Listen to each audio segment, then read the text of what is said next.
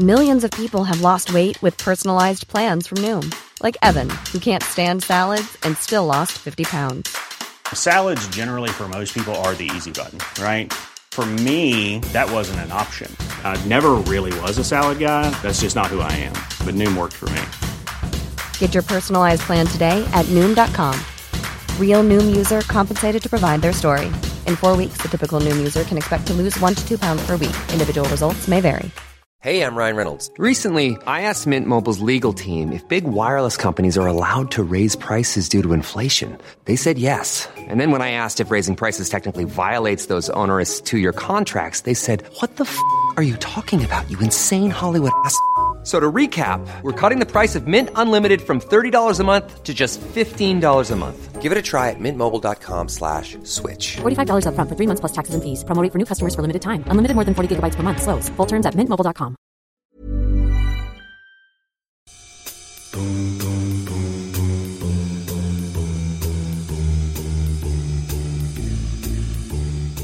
Hello and welcome back to the Prospect Podcast, where we speak to the brightest minds and talk about the ideas that matter in politics, arts and society. Today I'm delighted to be joined by the award-winning Iraqi journalist and author Ghaith Abdul-Ahad to discuss Iraq 20 years on from the US invasion, and in particular his new book, A Stranger in Your Own City, which charts life in Iraq from the 8 years war with Iran to the American invasion and to the Arab Spring, and from there to ISIS and to the present day, whereas Lizzie Porter wrote in an essay for the most recent issue of Prospect, even though the worst of the violence is over, Iraqi citizens are struggling with floundering economy, widespread corruption in government, weak institutions and a lack of opportunity. Ghaith is an amazing reporter. I worked with Ghaith at The Guardian. He won the Orwell Prize in 2014, the Martha Gellhorn Prize, the James Cameron Prize, every prize going, because he was one of the bravest and most distinguished chroniclers of not only that war, but all the wars in the region. So welcome, Ghaith. It's lovely to see you again. I suppose I should begin just by asking you to an overall description of what you were trying to do with this book, which I know was a long time in making because I went to your publishing party last night and learned that it was years in the making. 14 years, yes, so more than a decade. You've been thinking about this book for a long time. What are you trying to do with it? So, when I grew up in Iraq, when I was, I lived in Baghdad. I rarely left Baghdad until I was 28. We were fed this narrative that Iraq went back 5,000 years of continuous civilizations, that Saddam was the recent manifestation of this 5,000 years, that started with Babylonian Assyrians, not ended with Saddam, but Saddam was the latest. And then there was a cut, and that cut was the 2003 war. And then suddenly there is a new narrative, and this narrative says Iraq was made of Kurds, Sunnis and Shia, who've been locked into this eternal violent struggle. And these two narratives, both of them, of course, were wrong, and both were false. But the last 20 years of civil wars, not only in Iraq, but the rest of the region, is the result of these two narratives clashing against each other. This is what I wanted to write about how my country was and how it ended and why this happened and was it Saddam? Was it the American invasion, the Civil War? Who was responsible for this? Let's go back to growing up in Iraq. I guess your own memory is totally dominated by Saddam. You didn't know life before Saddam. But what kind of childhood and teenage years did you have? I mean, I have to confess, I had the most boring childhood and teenage years. Absolutely, yes, Saddam dominated every aspect of our lives. Saddam, in my early childhood, I confused Saddam, God, and this Japanese cartoon superheroes. And I thought all these are the same person. I, kind of a middle-class family, went to school. Our lives were not affected like other people. None of my family was imprisoned, executed, nor any of them had joined the Ba'ath Party or the army or anything else. Which was an absolute boring life. Yes, It was dominated by the regime, by security forces, by fear. And fear is the most important thing, because even if you had done nothing, you're scared. You never say Saddam, you say he. You never criticize the government. We were affected by the war when rockets were falling on Baghdad, when members of our family went to, conscripted as soldiers and went to the front. So that is the childhood of during the Iran-Iraq war. Then, of course, everything changed after 1991, because that is when the city was bombed thoroughly. The Iraq really went back to the Stone Age. And then the sanctions. And the sanctions destroyed the society. The middle class became poor. The teachers were paid $2 a month. That is when, of all the wars I've seen, I've witnessed, reported on, I've never seen anything as brutal as 13 years of sanctions. That was, my childhood. And then you find yourself in this country, you feel trapped, you want to leave because you want to have a life somewhere else.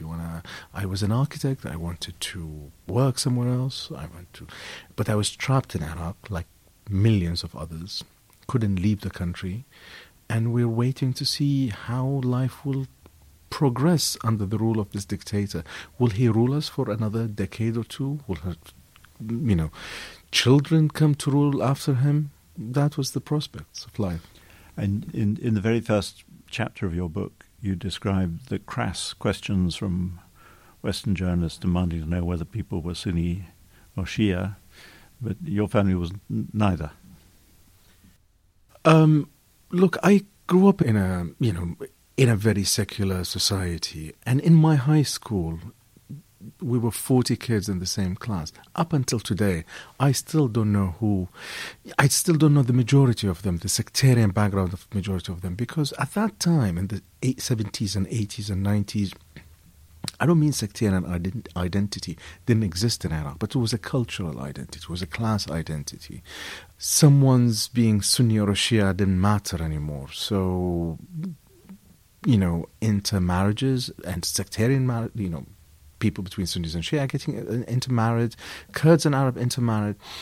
And then suddenly the war happens, and I started working as a translator. And one of the first questions in every single interview the journalist would ask, can you ask them if they're Sunnis and Shia? And in the beginning I didn't understand. What does it mean? What does it matter if this family trapped in this situation, talking about a certain story, if they're Sunnis and Shia? Later, I came to realize that the dominant narrative that was sold to the West, sold to the Americans by the exiled Iraqi groups who've been campaigning to topple Saddam since the 90s, was a sectarian narrative in which part of the populations were victims and the other parties were victimizers. And that was the most dangerous thing that was happening in Iraq. Again, I don't mean Sunnis and Shia were not in conflict. I don't mean the clashes did not happen in Baghdad centuries ago. But that narrative that came after 2003 was the recipe for the civil war that came after. So jumping forward to 2003 and the second major conflict in Iraq, at that time you were working as an architect, but can you just explain the transition to translator and then journalist? Well, the Americans did that, not me. They invaded my country, and then you wake up one day and you find these tanks, these amphibious kind of armored vehicles down in your street, and you see all those soldiers with their guns, and it's like suddenly you're transported inside a movie. And then I followed the soldiers, and again, I stood in the square and I saw the statue toppled, and next day I walked into the presidential palace. And till today, I don't know why I walked. I thought I really wanted to understand our history. I really wanted to understand why Saddam did what he did. So probably naively, stupidly, I thought, if I walk into the palace, I will find the answers. I will find the answers to our, the history of wars. I didn't find any answers, but in the end of the day, I did find a British journalist working for The Guardian, James Meek, and I hitched a ride and I ended up working as his translator. And since then, I abandoned architecture that day, and gradually, from a translator to a reporter to a journalist. I'll come back to that because I think it's interesting. I think the way that you write is different from how classically trained journalists and the way that you saw things. So we'll come back to that. But you were also taking photographs. Was that a skill that you'd had before the war, or was that just something that you found you were good at? So as an architect, I loved walking throughout, through the city, kind of explore the old neighborhoods. And I was taking pictures as part of, documenting the city, it's a kind of a street photography. I was more interested in buildings. I hated when people walked into my frame because I just wanted to have the streets and the buildings. So you know how to use a camera, basically. You know how to compose a frame. And then suddenly, instead of taking pictures of buildings, you start taking pictures of car bombs, of clashes, of, militiamen with their guns. And that's how the transition happened. And the book is also full of your drawings, and that presumably was also down to your architectural That's skills. Also, yes, I blame architecture for the drawings.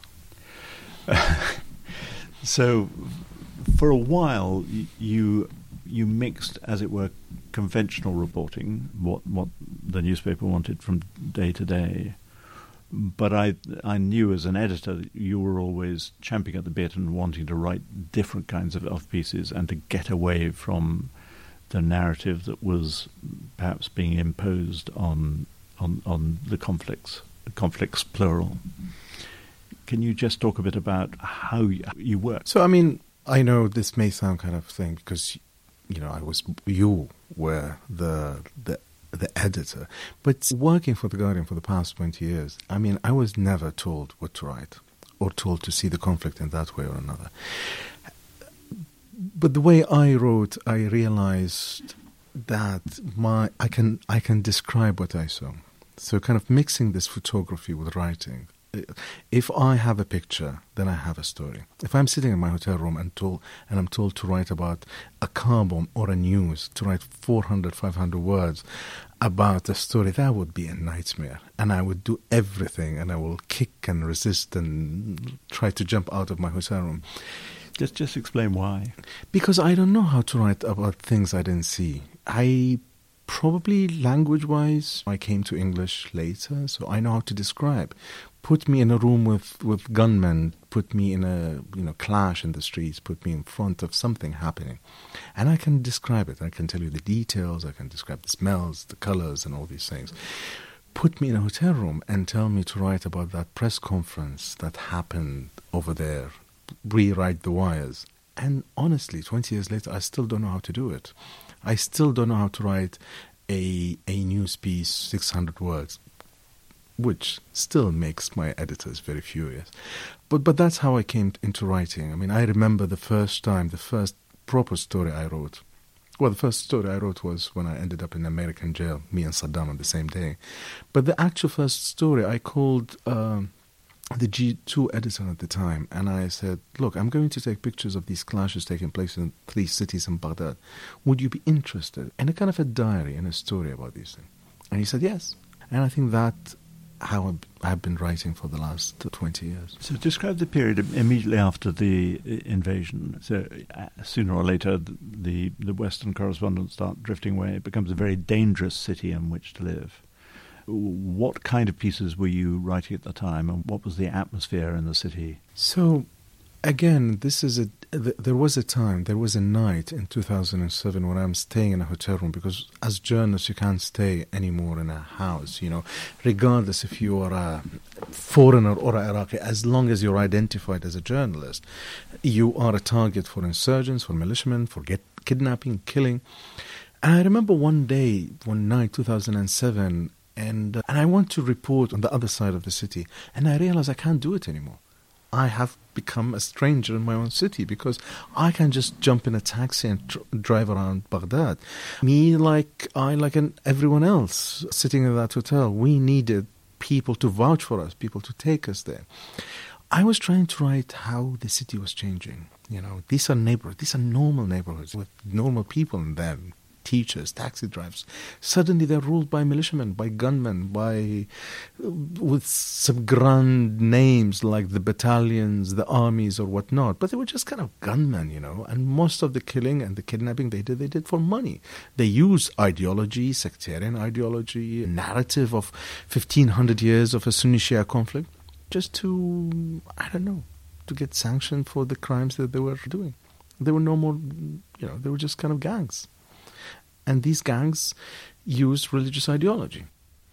And did you encounter people you'd known in a previous life who, in this completely different context, who were behaving in a completely different way? Look, my dream when I was going through the names of my high school friends to find anyone who had become militia commander, a notorious killer, a bandit, anyone who I could, used to travel across the city. Alas, they were all kind of useless doctors, engineers, men. I didn't encounter any of my close friends who had transformed because most just fled the city when the violence became too serious.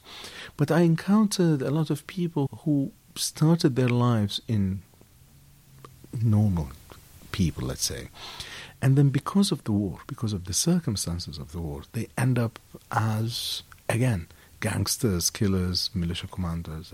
The transition is very easy, Alan. Once you put violence in the streets, you will be surprised how many people will pick up guns and see their lives transformed. After the break, we'll delve further into the details of Ghaith's fantastic book. If you enjoy our podcast and would like to consume more of our journalism, we'd encourage you to subscribe. A subscription unlocks full access to Prospect's content across newsletters, web, app and print. And right now, a subscription to Prospect costs as little as £1 a month. Visit Prospect Magazine, or one word, .co.uk and subscribe. Hey, I'm Ryan Reynolds. At Mint Mobile, we like to do the opposite of what Big Wireless does. They charge you a lot. We charge you a little. So naturally, when they announced they'd be raising their prices due to inflation, we decided to deflate our prices due to not hating you. That's right. We're cutting the price of Mint Unlimited from $30 a month to just $15 a month. Give it a try at mintmobile.com/switch. $45 up front for 3 months plus taxes and fees. Promo rate for new customers for limited time. Unlimited more than 40 gigabytes per month. Slows full terms at mintmobile.com. Hi, I'm Daniel, founder of Pretty Litter. Cats and cat owners deserve better than any old-fashioned litter. That's why I teamed up with scientists and veterinarians to create Pretty Litter. Its innovative crystal formula has superior odor control and weighs up to 80% less than clay litter. Pretty Litter even monitors health by changing colors to help detect early signs of potential illness. It's the world's smartest kitty litter. Go to prettylitter.com and use code ACAST for 20% off your first order and a free cat toy. Terms and conditions apply. See site for details. Burrow is a furniture company known for timeless design and thoughtful construction and free shipping, and that extends to their outdoor collection. Their outdoor furniture is built to withstand the elements, featuring rust-proof stainless steel hardware, weather-ready teak, and quick-dry foam cushions. For Memorial Day, get 15% off your Burrow purchase at burrow.com/ACAST and up to 25% off outdoor. That's up to 25% off outdoor furniture at burrow.com/ACAST. Now, tell me a bit about how you saw your country being reported during this period. So most Western correspondents, at a time when it became very dangerous to leave the green zone, were reporting from almost within a sort of compound within the country. You've talked a bit about the narrative that you felt was being imposed on this conflict. What was the predominant story that you felt was being written that didn't necessarily match your own feeling? So the predominant narrative was a narrative of this, I remember once reading one prominent Western reporter described the madness of the people in the city, as if like we're all deranged, we're all kind of become zombies and vampires and killing each other. Later, when I read the works of this German writer Hans Fallada, you see the similarities. You see how I was comparing Hans Fallada's Berlin in the 30s and 40s to living under ISIS. the majority of the people would just bend their heads and stay inside their homes when they see their neighbors being taken out, being executed, being exiled, or being taken to camps. The same thing happened in Iraq. As we were talking about this violence, I was talking about the sectarian nature of the violence. People had to continue their lives, go to work, take their children out of school, navigate these kind of boundaries of a civil war. That was my frustration. My frustration was when I saw people talking about the Americans as if they were the peacekeepers. They were not peacekeepers. They were an invading army. They were part of the problem. I did not condone violence against the Americans, but I also could not understand why we're not talking about the Americans as a party to a conflict, as, fighters. They were like the jihadis they were fighting, both perpetrating violence and violence on civilians. That was kind of frustrating. There was a sort of inherent good side, bad side, not the fact that both sides were bad and the good sides were the civilians who were suffering from them. And what I think distinguished you as a writer at the time was that you wanted to go and speak to the bad side. I'm making inverted commas here, and almost nobody else was doing that. So, not just in Iraq, but in Somalia, Sudan, Libya, you were all over the place, Syria, and your curiosity led you to want to go to speak to the other side. I think it's very important to talk to the other side, whoever they are, regardless of our own political point of view, beliefs.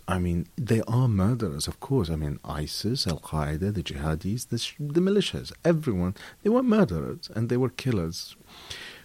But we need to know why they were killing. There is nothing called this kind of absolute evil that turns a human being into a killer. There are conditions, there are reasons. They would like us to believe that they've been fighting this, again, primordial war for centuries. But there are reasons. And after, again, 20 years of telling the stories of this conflict in this region, I realized that it's not one single big conflict, but a combination, a tally of smaller conflicts over land, conflicts over money, over tribes, insult, traded, and then leads to a conflict. So the wars we see in the region, they are a combination of a smaller conflict. And unless we understand the smaller conflicts, we cannot solve the bigger issue.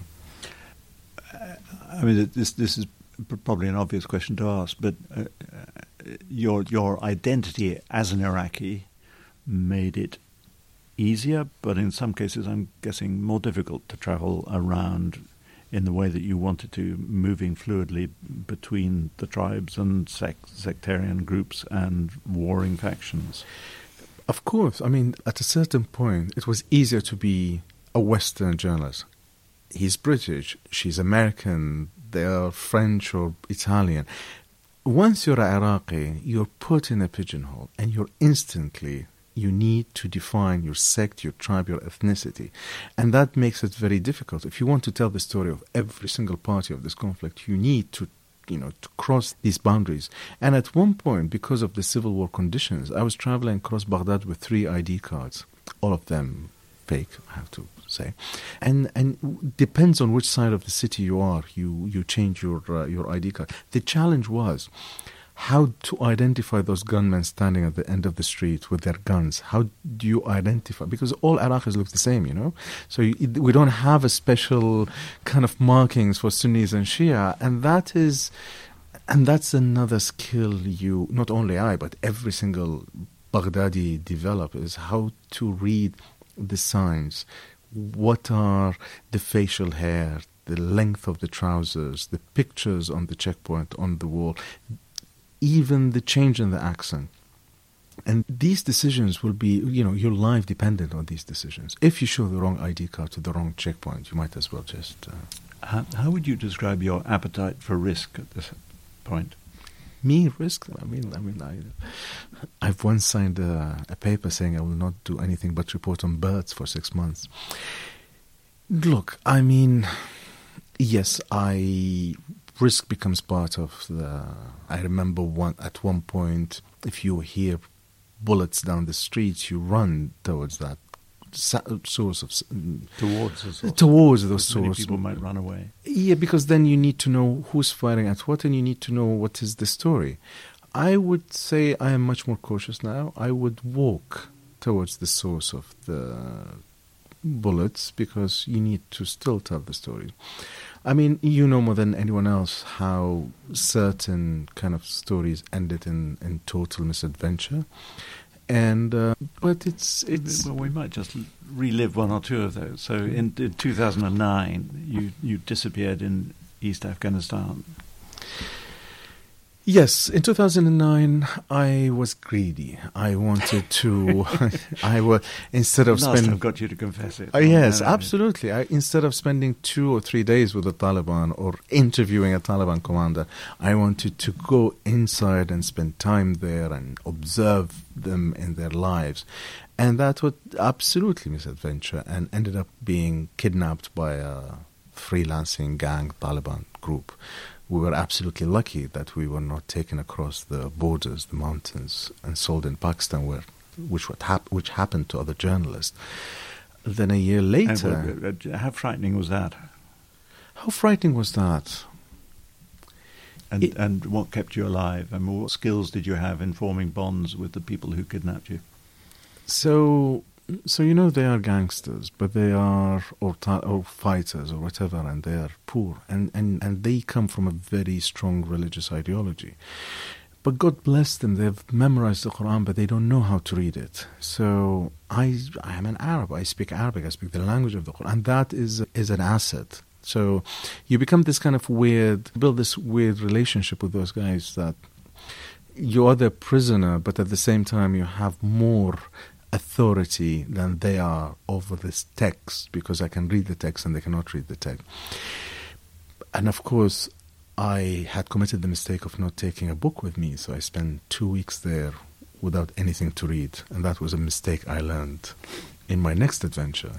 2010, you disappeared again. Tell us about that. That was not my fault this time. This was the Americans who kind of landed somewhere. We also were meeting the Taliban. The Americans kind of came, raided a house nearby. Someone tipped them that there was a high-value target, whether the Arab was the high-value target or the Taliban commander I met. And the Taliban were suspicious of us as journalists because they thought we had tipped the Americans. So, of course, we were imprisoned for 5 days in a barn. But this time, I was prepared. I had taken War and Peace with me. And although we were chained to the wall, I would read War and Peace from early dawn to sunset, and that was the best book to take with you if you're kidnapped by the Taliban, would be War and Peace. And then 2011, you disappeared again. 2011, this time was my mistake again, because I was pushing very quickly. Because of my Iraqi passport, I had not been able to witness one of the most important events, I think, in modern Arab history, which is the uprising in Cairo, the uprising in Tunis. So that frustration, mixed with some not very well-informed decisions, pushed me to go deeper and deeper into Libya very fast, rather than stick to the places that, I was protected in the mountains by people from the mountains. When I went into the lowlands, the people of the mountains had no authority, and I was quickly captured. And you know what's the hardest thing? I spent, nearly 2 weeks in a small cell, blindfolded, not tortured, not beaten, nothing happened to me, but the fear was enormous. But the worst thing was when I was led out of the cell, taken into this building, when the blindfolds were removed, and I saw you sitting there. I almost wanted to go back to the cell, take me back. So you came, thank you. You negotiated my release, and that was a moment. And since then, I've been telling myself, been a good boy. Yes, I've been, because I don't want to see Alan Rusbridger again, kind of waiting in a mukhawarat building in Libya. But in many times it's pure luck. I mean, in the book I describe crossing one ISIS checkpoint. We went to the ISIS office and we asked for permission, and they took our passport details, and they even offered us tea and talked to us. I was, was terrified. I thought they would never let us go. However, they did. But after that, many journalists were kidnapped around that same checkpoint, that same region. So that was pure luck. We managed to cross that checkpoint, others didn't. But usually, it's the setup you have on the ground. Who will protect you there? And that's very important.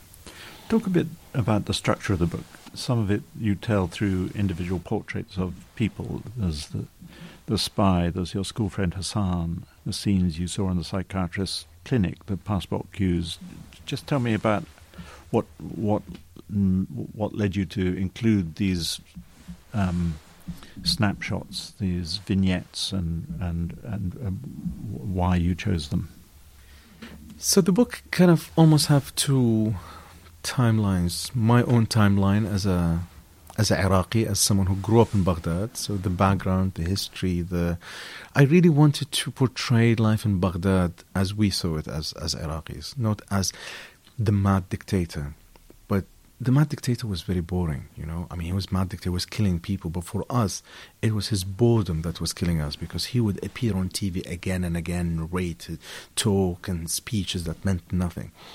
So that was one timeline, the timeline of the city, of how the city itself is evolving from the smaller city in the 80s, 70s, into a bigger city in the 80s, all the way to the division and the fragmentation of the city after 2003.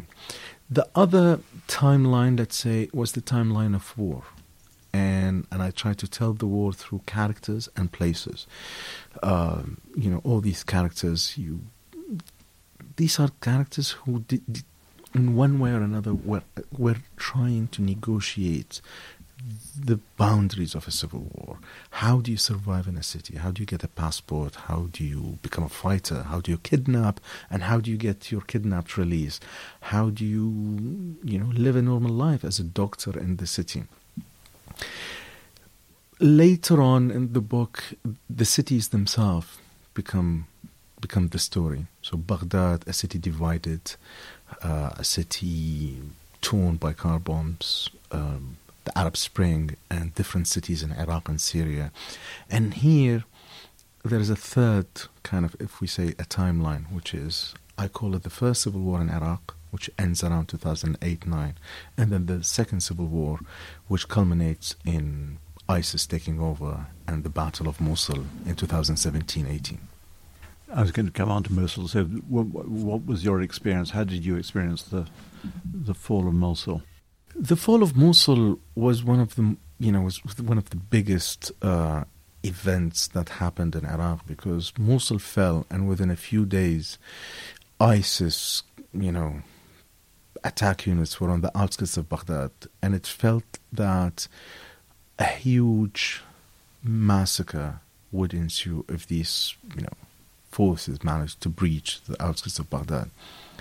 That was a huge moment. And from 2014 until 2017, this slow and relentless war pushing ISIS back further and further north of the city. I mean, of course, Iranian played a role, Iraqi army forces played a role, militias, Americans, special forces, French, British.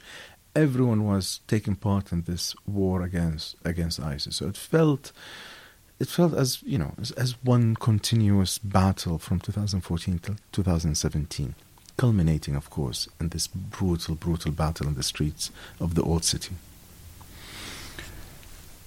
You're a stranger in your own city. How often do you go back now, and what's your experience of Baghdad when you go back now?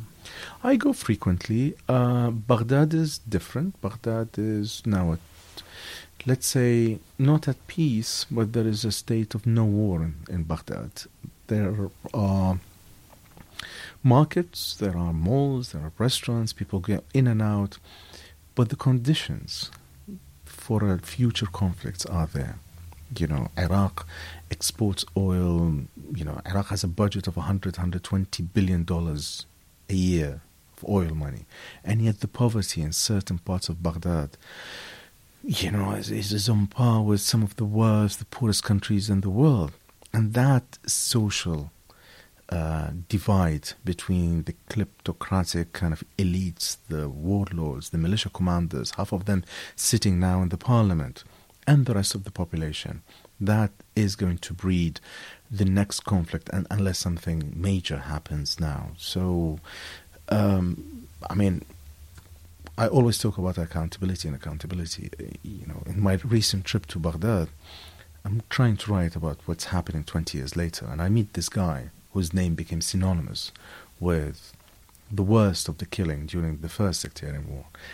And he's now driving around the city, kind of positioning himself as this kind of benevolent benefactor, kind of giving money to widows and children and whatnot. And then as we're driving, as he's showing me the scenes of his fights against the Americans, we go into this kind of side car park, and he shows me 20 armored vehicles. So I'm keeping them until I need them. This is the reality of Iraq. There's so many weapons stashed, hidden, controlled by militias, controlled by tribes, controlled by gangs. These weapons will not disappear. They will come out when their owners think they can use them to achieve a difference. And what's the nature of trauma in the country? I realize that trauma doesn't disappear. And the trauma of Saddam's conflict, brutality, re-emerged during the civil war in 2003. The traumas of an American occupation, invasion, re-emerged also after that.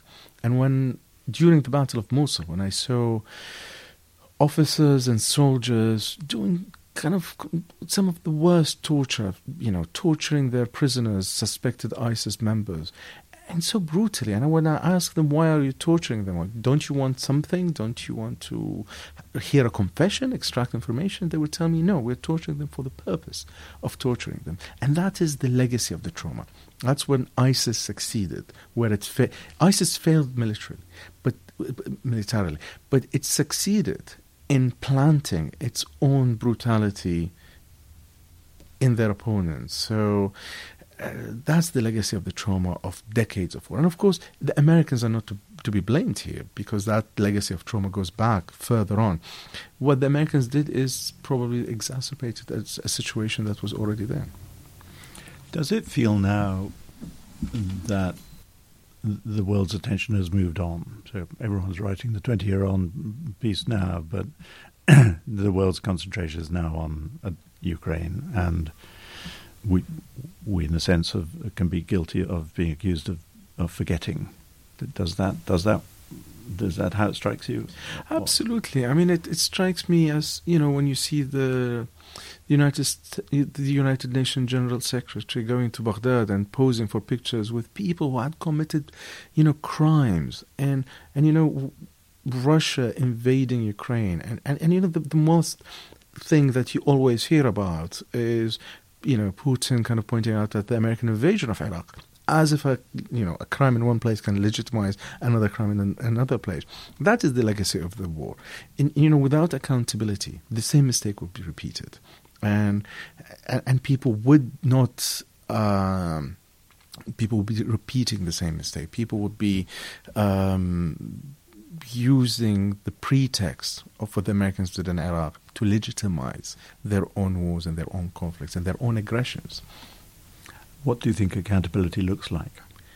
20 years later, none of the people who ordered the war, executed the war, foreigners or Iraqis, people who killed civilians, none of them had come out and said, we are sorry for what we did to Iraq, I didn't hear that word, from anyone, Iraqi or foreigners. From that militia commander I met in Baghdad with his 20 armored vehicles to a former president, a former prime minister. Accountability is telling the truth, is letting history learn from the mistakes. I don't want people to go to jail.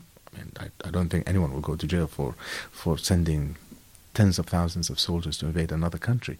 But I want history to be told properly, because if we know history, then hopefully one day we don't repeat it again. And finally, what contribution do you think writing and journalism has in telling that history, in getting the history straight? I think journalists often delude themselves by thinking they can, change a situation or change society. Sometimes that happens, and it's amazing. And we've seen the power of journalism and independent journalism. However, the best of what we can do is to be witness, to go into the end of the street and see who's firing the bullets and tell that story. What other form of accountability? I mean, how else is that story going to be told? I mean, this is raw history in the making. It's the worst of it is 20 years old. How is it being captured and documented so that future generations will know? The sad thing is people tend to forget very quickly. So one of the most depressing things in Iraq at the moment is democracy has, as an idea, has fell victim to that war of 2003 because people associate democracy with corruption, associate a parliament with this bunch of corrupt politicians, and people, young people, did not live under Saddam, will have a yearning now to the strong leader, because at least they hear that under the strong leader, people had electricity, had water, which is a narrative played by every single strongman now in the world. The narrative of the strongman, we can achieve. If you just don't mind democracy and your freedom, we will give you electricity and water and security. And that is a very dangerous thing and that is a victim for not telling the history properly, for not teaching the history. People forget what happened under Saddam because they saw so much brutality happening after Saddam that they tend to forget that. As if, again, the whole idea of one crime can, make another crime seem very acceptable. So I'm still not quite clear who is able to document this. I completely get what you're saying about journalists, that we're not yet at a time, maybe never will be, to have any kind of truth and reconciliation commission. So who is actually collecting the archive of witness and the facts so that when history does get to be written, it's not simply written by American historians? The one of the saddest facts. So I wrote this book. I've been working on this book for nearly a decade. Till today, I don't know how many people died because of this war. How many Iraqis died from 2003 until today? The UN stopped counting a long time ago. How many people died in Mosul, in the Battle of Mosul? How many civilians died? We don't know. How many people died during the sanctions? There is a number, 500,000, but is that the accurate number? See, these are all facts. These are kind of very simple facts. A dead person is a number. We don't know these numbers because people stop paying attention to the history, to the Iraq, to the event. So who collects all of us? I think that the job of a journalist is to witness history, to write the accounts of history, to try to, give his version of the events on the ground, maybe to counter a more prevailing narrative pushed by a superpower. Today you're living in Istanbul. You're older, you're wiser, you don't go on these crazy missions and cause your editors sleepless nights. What are the stories that you think you'll be telling in the next 5 years? Where do you think you're going to be taken to in that region? So in that region, I think the region is facing, as I said, like the social divide is huge, but also the environmental collapse. I mean, one of the things you start seeing that rivers are drying, and there is a time where this whole Mesopotamia, the Tigris and Euphrates, will at one point stop flowing, all the way to the sea. What will that cause? What are the conflicts that will emerge from that environmental collapse? And again, the sad thing is no one's paying attention. People are thinking of selling more oil, kind of building something else. But that is the real challenge facing Iraq, facing the region in general, which is the conflicts emerging from environmental collapse, which is happening right in front of our eyes. Well, I wish we could think of a more cheerful end to this podcast, but that's very much the story. The book is called A Stranger in Your Own City, Travels in the Middle East's Long War. It's published by Hutchinson and Heinemann, and I can't recommend it too strongly. Thank you, Ghaith, for coming in.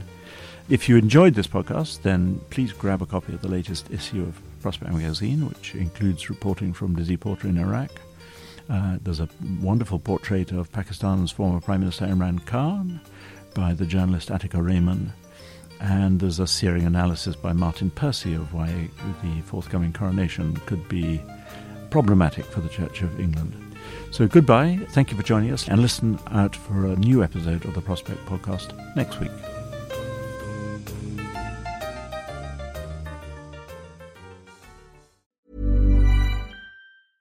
Hey, it's Paige DeSorbo from Giggly Squad. High quality fashion without the price tag. Say hello to Quince. I'm snagging high-end essentials like cozy cashmere sweaters, sleek leather jackets, fine jewelry, and so much more. With Quince being 50 to 80% less than similar brands. And they partner with factories that prioritize safe, ethical, and responsible manufacturing. I love that. Luxury quality within reach. Go to quince.com/style to get free shipping and 365-day returns on your next order. Quince.com/style.